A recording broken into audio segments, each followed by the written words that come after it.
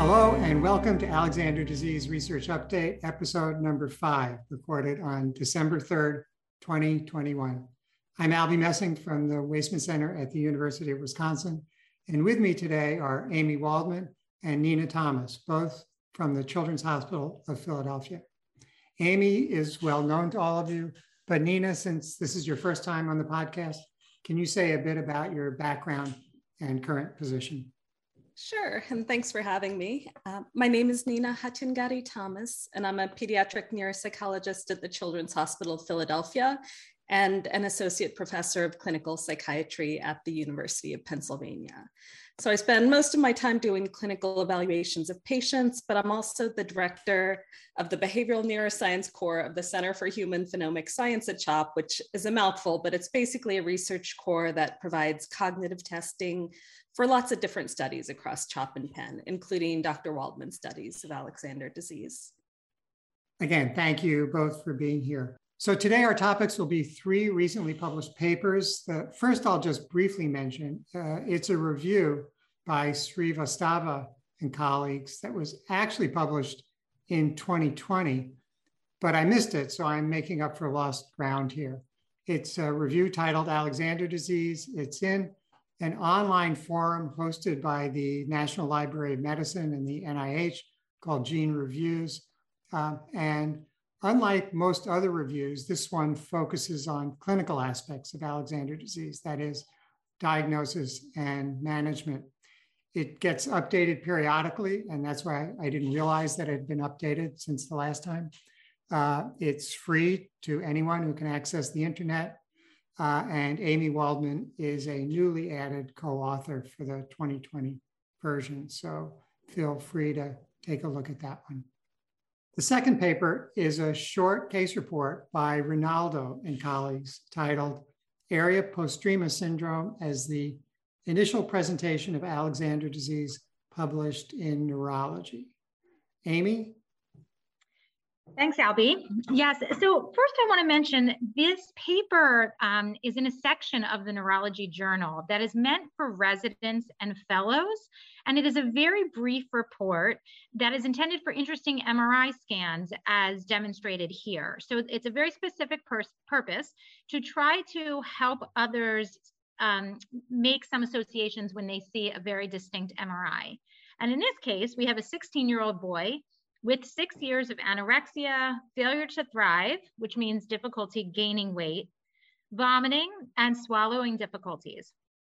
And the very distinct MRI shows a mass-like lesion in the dorsal medulla, which is a portion of the brainstem.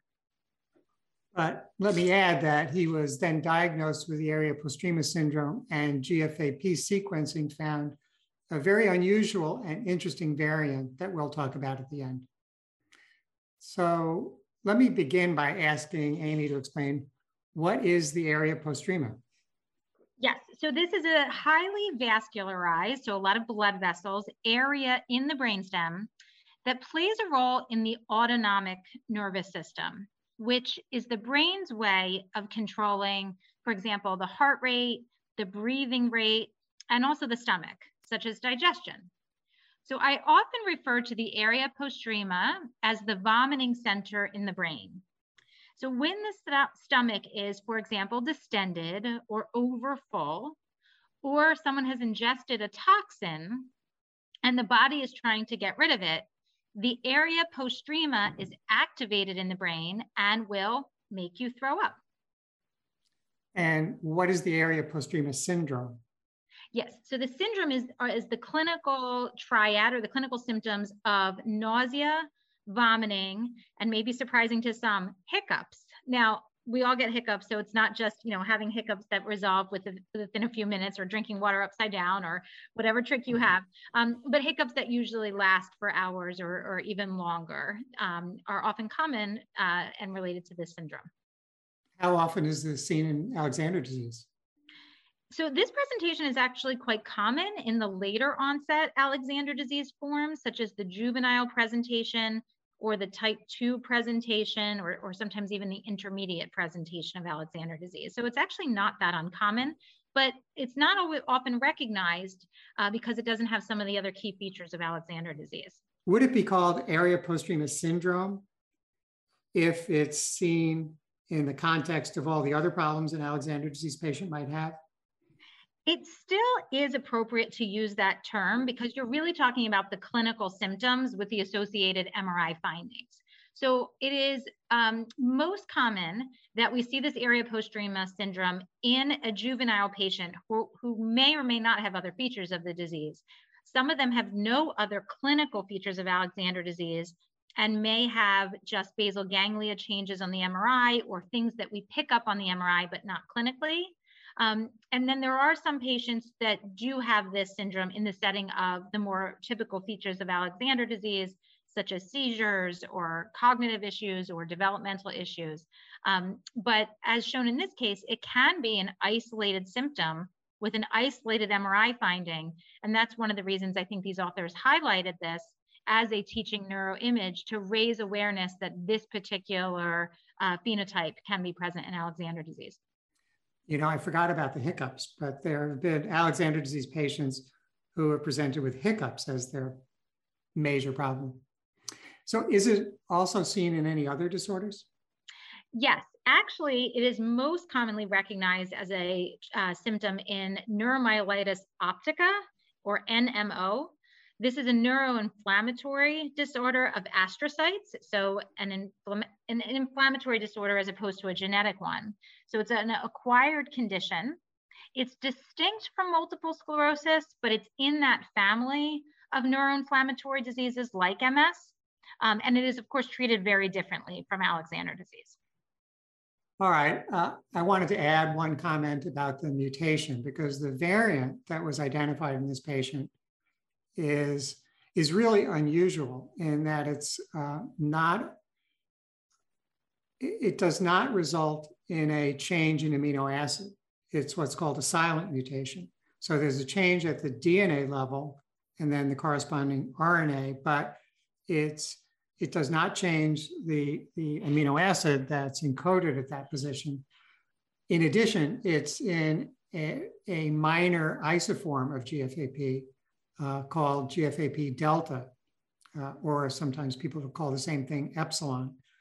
And this accounts for only 5% or so, 5 to 10% of the GFAP that's present in the central nervous system. We don't really know what its functions are. And we recently reported only one other patient with this same mutation in 2020. I thought it would be interesting to compare the presentation of that patient with this one. And that one was a girl. She also had disease onset at the age of 10 with headaches, bulbar dysfunction. Amy, do you want to just quickly say what bulbar dysfunction might cover? Swallowing difficulties or some speech slurring, such as dysarthria, so weakness of the muscles around the mouth and the swallow. Mm-hmm. Failure to thrive, gastric dysmotility, so some abnormalities of emptying the stomach, I guess, and seizures. And so it's, you know, especially for these rare variants, Alexander disease begins by being a rare disease, but even within Alexander disease, we've only heard of 2 patients with this. We really want to see how consistent the effects will be. I guess the other comment is in Ronaldo's case, they didn't say anything about the parents, but it would be interesting to know whether either of the parents were affected in any way. In the previous report from us in 2020, one of the parents had very similar problems and the same variant. Okay, Amy, so what's the key message here for patients and families? Yeah, I think the key message here for patients and families will be that vomiting is a neurologic symptom of Alexander disease. We often think of vomiting as being a stomach problem as opposed to a brain problem, but thinking of it as actually a brain problem, we have to use medications that work in the brain, as these are often helpful to alleviate nausea, vomiting, and even hiccups if they are in fact present. And what do you think the key message should be for clinicians? Yeah, for clinicians, I think that it is really that patients with Alexander disease may not fulfill all the diagnostic MRI criteria, right? This particular patient had isolated brainstem findings, and there are a subset of patients that present with only lesions in this brainstem area, the area postrema, and so physicians must have a high index of suspicion when looking for Alexander disease. The third study we're going to talk about is by Kirsch and colleagues, entitled Neuropsychological Functioning in Alexander Disease, a Case Series, published in Child Neurology Open. In this report, the authors describe the results from detailed neuropsych testing conducted multiple times over a period of years in 2 patients, both of whom had common variants in GFAP.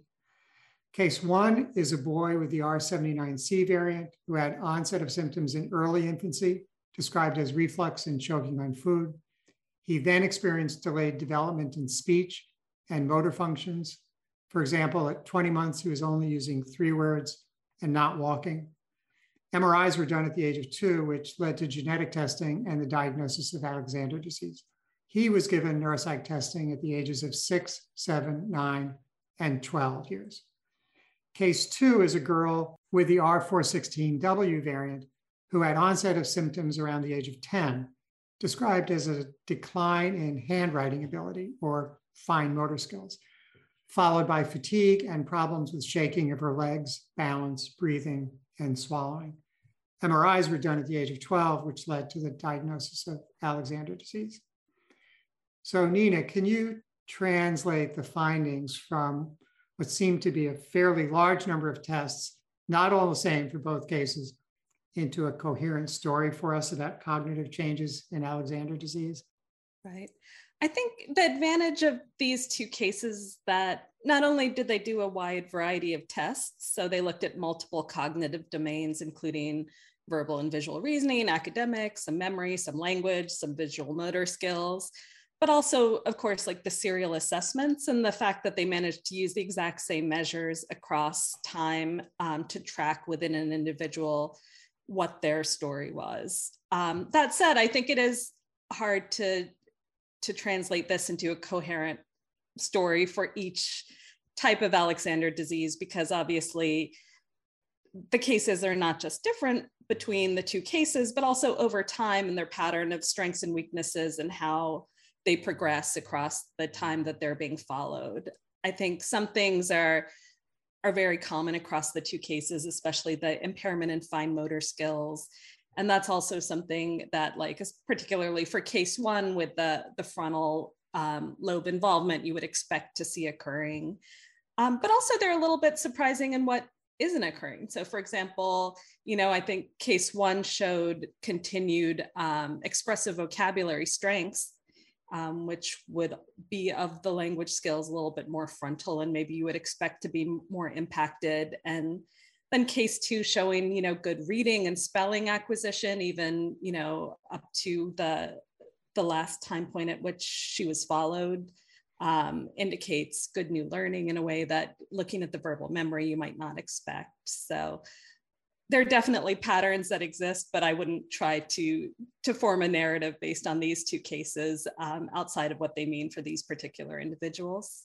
Well, anytime you're comparing individuals and you're also doing longitudinal assessments over time in a single person, the important question comes up is how accurate are these tests and how stable they would be over time. So let's say in a typically developing individual tested multiple times, or even by different people, it's not obvious from the report that the same tester did the tests.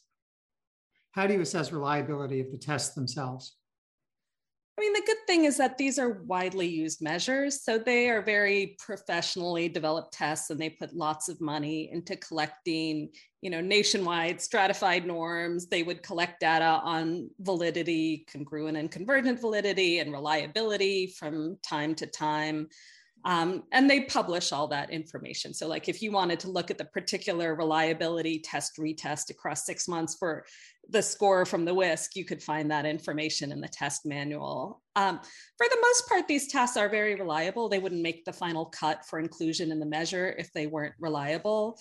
For some tests, you do worry about practice effects, because for some tasks, especially problem-solving tasks, they kind of rely on you not having seen the task before. You're having to figure it out as you go.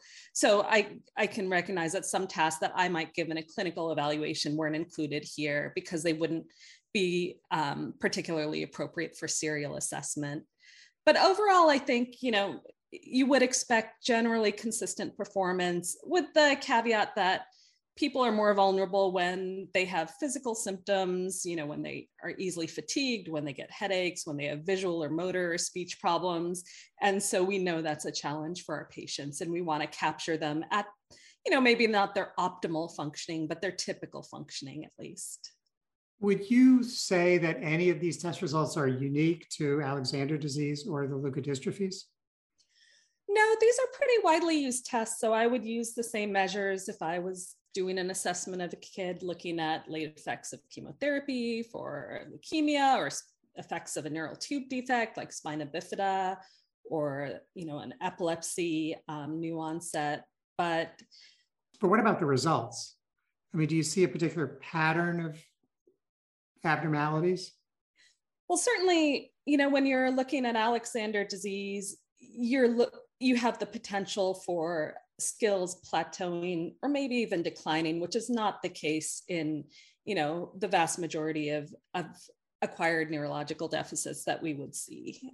So you do have to have an extra level of attention to that, where you might not for other symptoms, unless, some kids with very chronic seizure disorders or metabolic disease might have that concern. But for most kids, their developmental trajectory might be a little bit, off the typical path, but they're still, you don't have concern that they're going to have a plateau or decline in skills. So is the conclusion that everything has to be individualized for each patient, that you take the results from this kind of neuropsych battery and use that information to tailor a treatment or management program for an individual patient? Is that the value of it, or does it contribute at all to classification or research? I think it really depends on the purpose of the evaluation. And that's why we try to be very forthright with families, if something is a clinical evaluation or if something is a research evaluation. Because for research, your priority is to compare across subjects for most research designs. And then maybe for like the natural history study for one individual across time points. But you're choosing measures based on the ones you can most directly compare across a variety of patients and a variety of skill levels, especially for a disease like Alexander disease, which can have very different outcomes.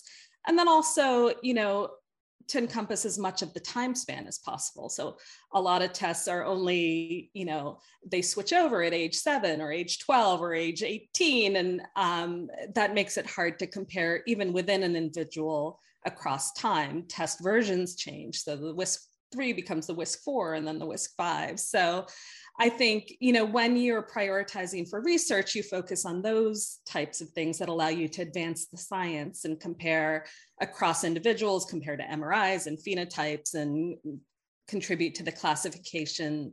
When you're doing a purely clinical battery, you might give some of the main measures that you would give for a research battery, but you're focusing on what works for this individual. So if I need to give someone who's high school age, a task with the task demands of a preschool age task, then I'll do that, because that gives us useful information instead of just saying that they're not where they should be for their age, which they already, the family already knows that coming into the evaluation. So what would you say the key message from this paper should be for patients and families? So I think it shows that there's definitely a lot we don't know about this disease. And I think sometimes we recognize neuropsychological evaluation, it's a big commitment of time and effort compared to other medical tests or procedures. If we do a clinical evaluation, it's often scheduled for a full day, and research evaluations can be, a few hours at least. And we recognize that's a lot to ask from families that are already overwhelmed with other doctor's appointments. But I do hope that these cases and just this conversation in general can help families feel not discouraged by the prospect of spending a whole day doing this, but can see how the information we produce might be a little bit different from the information that other specialists give them, and hopefully can inform a child's care and advance the science. And what do you think the key message should be for clinicians? I think for people seeing children clinically, like for a clinical neuropsychological evaluation, it's pretty clear that you can't go into the evaluation with expectations about what you're going to see, because even within types of Alexander disease, the outcomes are so variable. And, often what you would expect based on the neuroimaging is not what you actually find when you're working with the child. And then for researchers, I would love to see more acknowledgement of the issues that come along with standard scores. And when the same measures are given over time, like in these two cases, I would love to see more presentation of raw scores or scores that are like age or grade equivalents, because that really tells you, is it the case that this child is progressing along their own trajectory? They're just not progressing at the same rate as same age peers, so their scores are drifting down, or are they actually plateauing or declining in their own skills, which is, I think, a paramount question for the parents and families and the children themselves. Okay, now for some email. Remember, you can send your questions to axdrupodcast@waisman.wisc.edu, and we'll try our best to address them in a future podcast. Please send any feedback about these podcasts to the same email. Question 1, Barb writes, can a person with Alexander disease donate blood or be an organ donor? Amy, you want to handle this one? Sure. Yes, they can. So Alexander disease actually is mostly affecting the brain. There is some suspicion that there might be GFAP in the gut, which I can let Albie elaborate on a bit, but it does not affect your blood, and you can certainly be an organ donor, or if organ donation is not possible, even a donor to science in terms of the brain bank. So all good questions, and yes, you can participate in these things in many ways. Question 2, Peter writes, my daughter has optic neuropathy. Is this a common symptom with Alexander disease, and can it get better? At the moment, her sight is affected only on one side. Vision problems are actually complex and come from various areas of the visual system and the brain. As for optic neuropathy, this actually implies involvement of the optic nerve or the optic chiasm. I have seen some infantile patients with involvement of these structures, but some of the other eye problems in Alexander disease could come from the white matter or the brain stem. But as for optic neuropathy, yes, it has occurred. In these podcasts, I'm not able to give direct medical advice, but I would make sure that your daughter is seeing a neuro-ophthalmologist who is familiar with Alexander disease or with other optic neuropathies. And is it common for it to be only on one side, or is it usually both sides? It actually depends on what structure is involved and whether it is symmetric or not symmetric. So the optic chiasm brings the optic nerves together. So if it's more on the right side of the chiasm or the left side, there may be a discrepancy in terms of the left versus right eye. Again, about the same patient. Her other symptom is vomiting.